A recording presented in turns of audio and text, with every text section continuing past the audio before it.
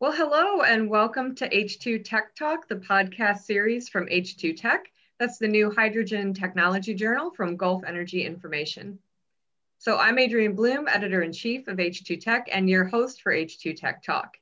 And this week we'll be talking with Cornelius Mathis, CEO of DII Desert Energy, about the hydrogen strategy in the Middle East, and also what DII's recently launched hydrogen advocacy organization, the MENA Hydrogen Alliance, is doing to further that strategy. So before we get started with the discussion, I'd like to remind you to share and subscribe to the H2 Tech Talk podcast for more expert discussions on technology and trends in the hydrogen sector. It's easy to subscribe. Just click the subscribe button on iTunes or Blueberry. So now I'll start by asking Mr. Mathis to tell us a bit about his role at DII Desert Energy and the formation of the MENA Hydrogen Alliance. Hello, Adrienne. Thank you, first of all, for having me. It's a true pleasure. And the topic hydrogen obviously has become quite hot, not only in the region, but globally. So I'm the CEO of DII Desert Energy. We are a public-private sector network, or you can say a kind of think tank based out of the UAE, active in the region for almost 12 years now. And our core is obviously here, to boost the energy transition with Desert Tech 3.0. So it's all about green electrons and green molecules. And green molecules, indeed, hydrogen. And green hydrogen has, over the last few years, complemented our new vision.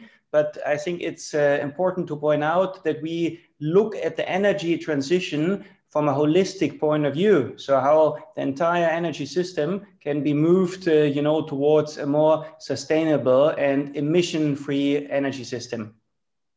Fantastic. That's great. Thank you for that information. So we've been hearing about different hydrogen initiatives in various countries in the MENA region. And I know some are quite advanced, such as the green hydrogen projects that are planned for Saudi Arabia's Neom city. And then also there's a green hydrogen project planned in Abu Dhabi. I know in some other countries are just starting to take a serious look into hydrogen's potential. So can you share just kind of an overview of the major hydrogen initiatives that are happening in the region and how the MENA Hydrogen Alliance might be involved with any of those? Sure, with pleasure, Adrienne. So looking back a few years from now, so renewables has become a huge success story over the last 10 years. Now there is, let's say, a huge capacity installed among the world's lowest prices. So this obviously makes green hydrogen possible. Now, on hydrogen, we've been working probably over the last 4 to 5 years on the topic hydrogen. And more recently, when 2 years ago we published the North Africa-Europe Hydrogen Manifesto, we saw a great deal of interest. So this brought us to launching the MENA Hydrogen Alliance, also thanks to my colleague Frank Wouters, who's chairing the DII Advisory Board. And thanks to him and colleagues like Professor Ad van Wijk, we've really been spearheading on the hydrogen side. So, we obviously as the Alliance are here, first of all, to bring together people, to have a discussion platform, but then obviously, to work with public sector stakeholders, to advise, to show business cases from a technical, from an economical point of view, a little bit the bridge between Europe and the Middle East and North Africa, but also globally. And in terms of concrete projects, 2020 has truly been not only globally, but also in the region, really with massive announcements. One, you already mentioned the NEOM project in Saudi Arabia, a $5 billion green hydrogen and green ammonia project with approximately 4 gigawatts of joint solar and wind generation, with probably something like a 2 gigawatt electrolyzer capacity. So this is an advanced stage by some of our partners with Aqua Power and NEOM, and an additional, actually, an American company called Air Products, guaranteeing the offtake as well. And so this is hopefully getting to financial close this year. And it's been obviously a lighthouse project, not only regional, but globally. You rightly pointed out to the first pilot project in the UAE. which has been started 2 years ago at the Mohammed bin Rashid Al Maktoum Solar Park in Dubai, which has around a gigawatt of solar PV operating, and the local utility DEVA, together with Siemens, kicked off this project, and it's more or less ready now. I understand it's in test commissioning. So this is obviously a lighthouse project, will be the first operational one. Just last week, there were bold announcements in Abu Dhabi by Siemens and Mazda Mubadala on significant green hydrogen and also e-fuel plants in Abu Dhabi. So this is actually bold announcements with quite significant implications. And we've seen an announcement in Egypt very recently, also just at the start of this year. Again, our partner Siemens with the Minister of Energy in Egypt. And to point out that Morocco in North Africa is pretty advanced. So there has been a lot of planning on green hydrogen, green ammonia projects. And when the German hydrogen, the national hydrogen strategy was announced in June last year, that was actually the first project which was signed by the German government, funded by this 2 billion euro international cooperation facility of the German hydrogen strategy. So I think all of this is quite significant developments, all only very recently. So this can make us confident that these projects, will become more and more concrete, will of course be developed and built in a reasonable time frame, and with much more to be announced. Oman, maybe to close, also has a few projects, actually two announced, one more in the south in Duqm, and another one. So Oman also has keen plans to realize green hydrogen projects powered by solar and wind energy. Yeah, so that's quite a few things. And what's the timeline for most of these, as far as when the startup might be seen? Well, the Dubai project is obviously only a pilot project, but it's more or less up and running. The larger projects, so NEOM has a timeline to be fully operational by 2025. Which is quite ambitious. That's really a bold statement, for a project of such a size. Morocco is a 100 megawatt project, so this will likely be operational earlier, I would say. Oman, I think, didn't disclose timelines, but it's probably similar. That's something like NEOM in Saudi Arabia. There's probably more to come. So I would assume that, in 4 years from now, by 2025, we will have definitely a few gigawatts of green hydrogen projects operational here in the region. That's really interesting. So lots of really good early efforts. So, what advantages do you think that the kind of looking further down the line, when some of these, these pilot and demo projects, and then some of the ones that are larger scale, are more established, what advantages do you think that the MENA region has as a hydrogen producer and supplier or exporter, especially with the renewable energy costs, particularly for solar and wind being among the lowest in the world?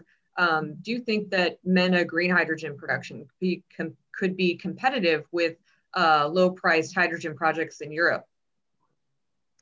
Yeah, absolutely. Well, more realistically, probably outcompete, even including transport costs in Europe. And, it is a declared objective, obviously, to Europe, being a primary energy importer, having been so for decades, importing today 80% of primary energy, to want to import green electrons and green molecules. So this is an integral part of the European hydrogen strategy, which was published in July last year. And together with Hydrogen Europe, we could contribute with the 2 times 40 gigawatt electrolyzer initiative in this respect.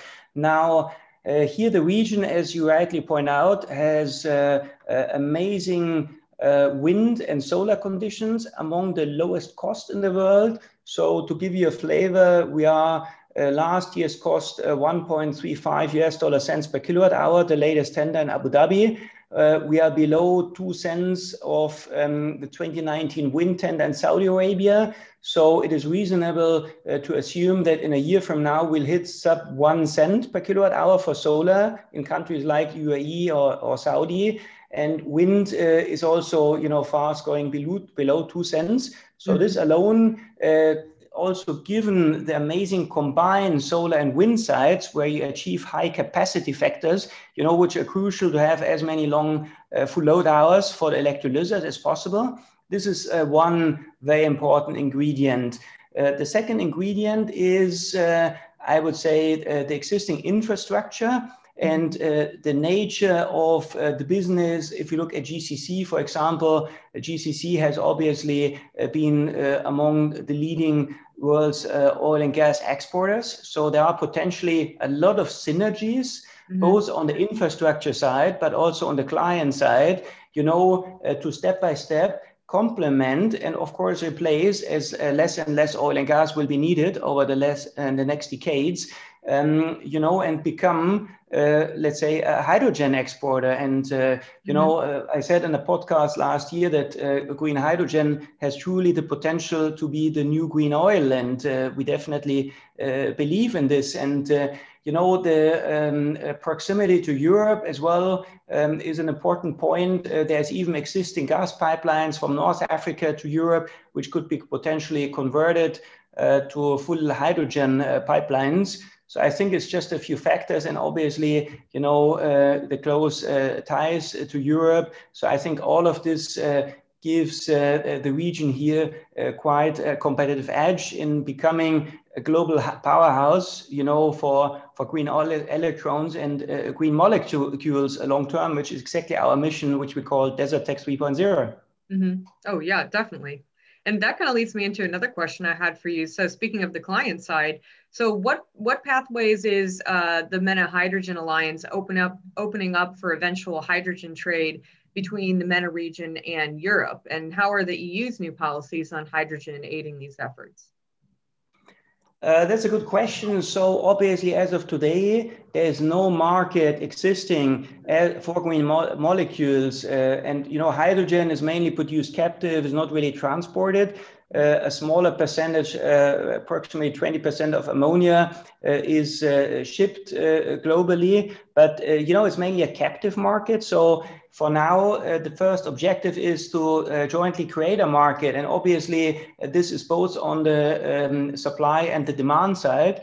We feel that, Europe with the Green Deal was a very bold plan in decarbonizing Europe as a complete continent, as a first continent by 2050. And the hydrogen strategy has really huge numbers with more than $500 billion potentially deployed for hydrogen over the next decades. So this is quite bold. So, and the pressure to decarbonize, particularly, energy heavy industries such as steel, chemicals, but then on the mobility side, of course, heating and cooling. So there's many applications, and this pressure will obviously create significant demand. And we already feel this, that potential off-takers, they are starting, to gauge potential producers, suppliers of green hydrogen and green molecules in the region.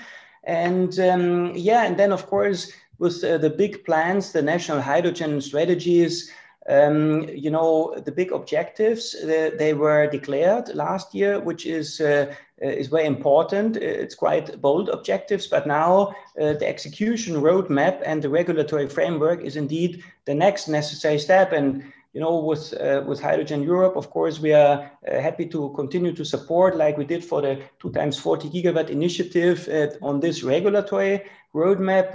My colleague Frank is actually working on this. And so that's an important point. And step by step, I think we can jointly work on getting all the prerequisites right to create a market. Obviously, apart from regulatory regimes and a clear environment in this respect to be able to plan, there is topics like certifying, the green origin of hydrogen. There is standardizations also from a technical point of view. There is the question, how green hydrogen will be treated vis-a-vis other colors of hydrogen. There's many open points, but we are very excited, and we feel it could be a relatively swift development now over the next 2 years to work out all of these points to come hopefully to a fast development. And the transport options, transport of green hydrogen and green molecules obviously is a massive challenge. There are different options. None is ideal as of now, but that's also another field we are working on, and trying to identify the best possibility, the most economic and suitable transport options, for different applications and use cases. Mm-hmm. Yeah, well, there's certainly a lot of initiative and momentum from many different corners of the industry and other reaches as well. So I think that I think we're going to see a lot of that momentum continue over the next 2 years. And so I think you're right. But kind of continuing on to the idea of application. So based on your research and the initiatives that you're seeing now, which domestic sectors in the MENA region do you think hold the most promise for eventual hydrogen application from both a technical and a demand point of view? That's an interesting one. In Europe, it's probably slightly different. So, of course, the focus should be to green, to defossilize the energy systems in MENA before even thinking about export. It will be probably a bit of a parallel development, realistically speaking, which is also okay. But the domestic use cases, they vary from country to country. So if you look at a country like Morocco today is importing around 2 million tons of ammonia every year, which is equivalent to $500 million. And, Morocco importing more than 90% of primary energy resources could, of course, well green these dirty ammonia imports, which is alone probably something like a 6 gigawatt opportunity.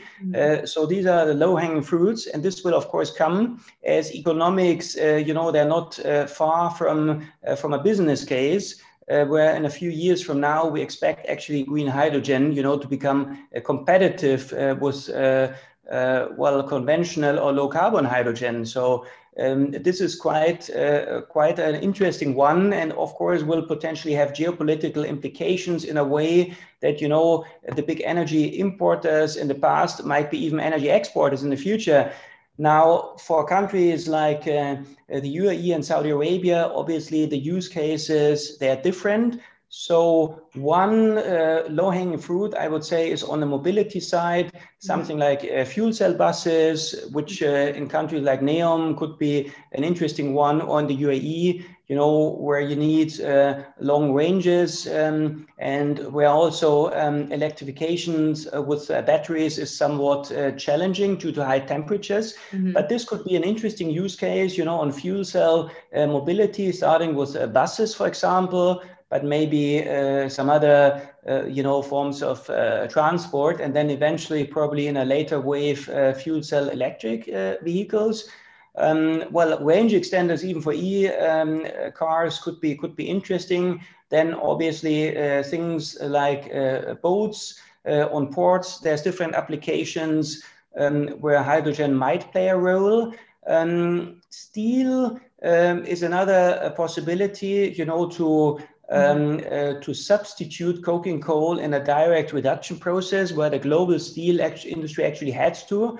And this is also important to remain competitive, because in Europe, obviously, there will be a carbon border tax. So steel imported from the region here to Europe will be penalized. So there is also an implicit incentive, to reduce the CO2 footprint for the industry here, and as well as chemicals, for example. The region obviously has substantial chemical industries, and I think, again, there is a natural incentive, to step by step, defossilize and in such a way, significantly reduce the carbon footprint. Other applications, probably a little bit more longer off, power generation by hydrogen.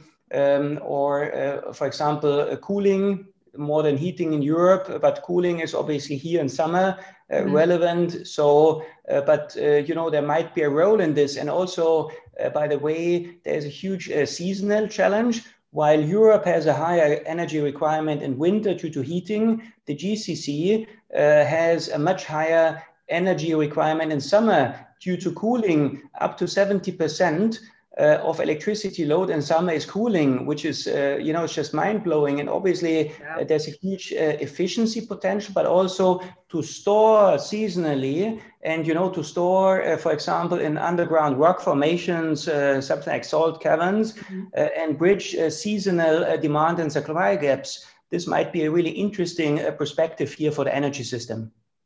Definitely. So it sounds like there's definitely a lot of potential for hydrogen growth in the region, and not only for use in the region, but then also as an industry and for excuse me, the MENA region to be a supplier. So sounds like a lot of promise, and it sounds like what you're doing with DII and MENA Hydrogen Alliance and Desert Tech is going to really help further those efforts. So really appreciate you sharing your views with us on H2 Tech Talk today, Cornelius, and appreciate you being our guest.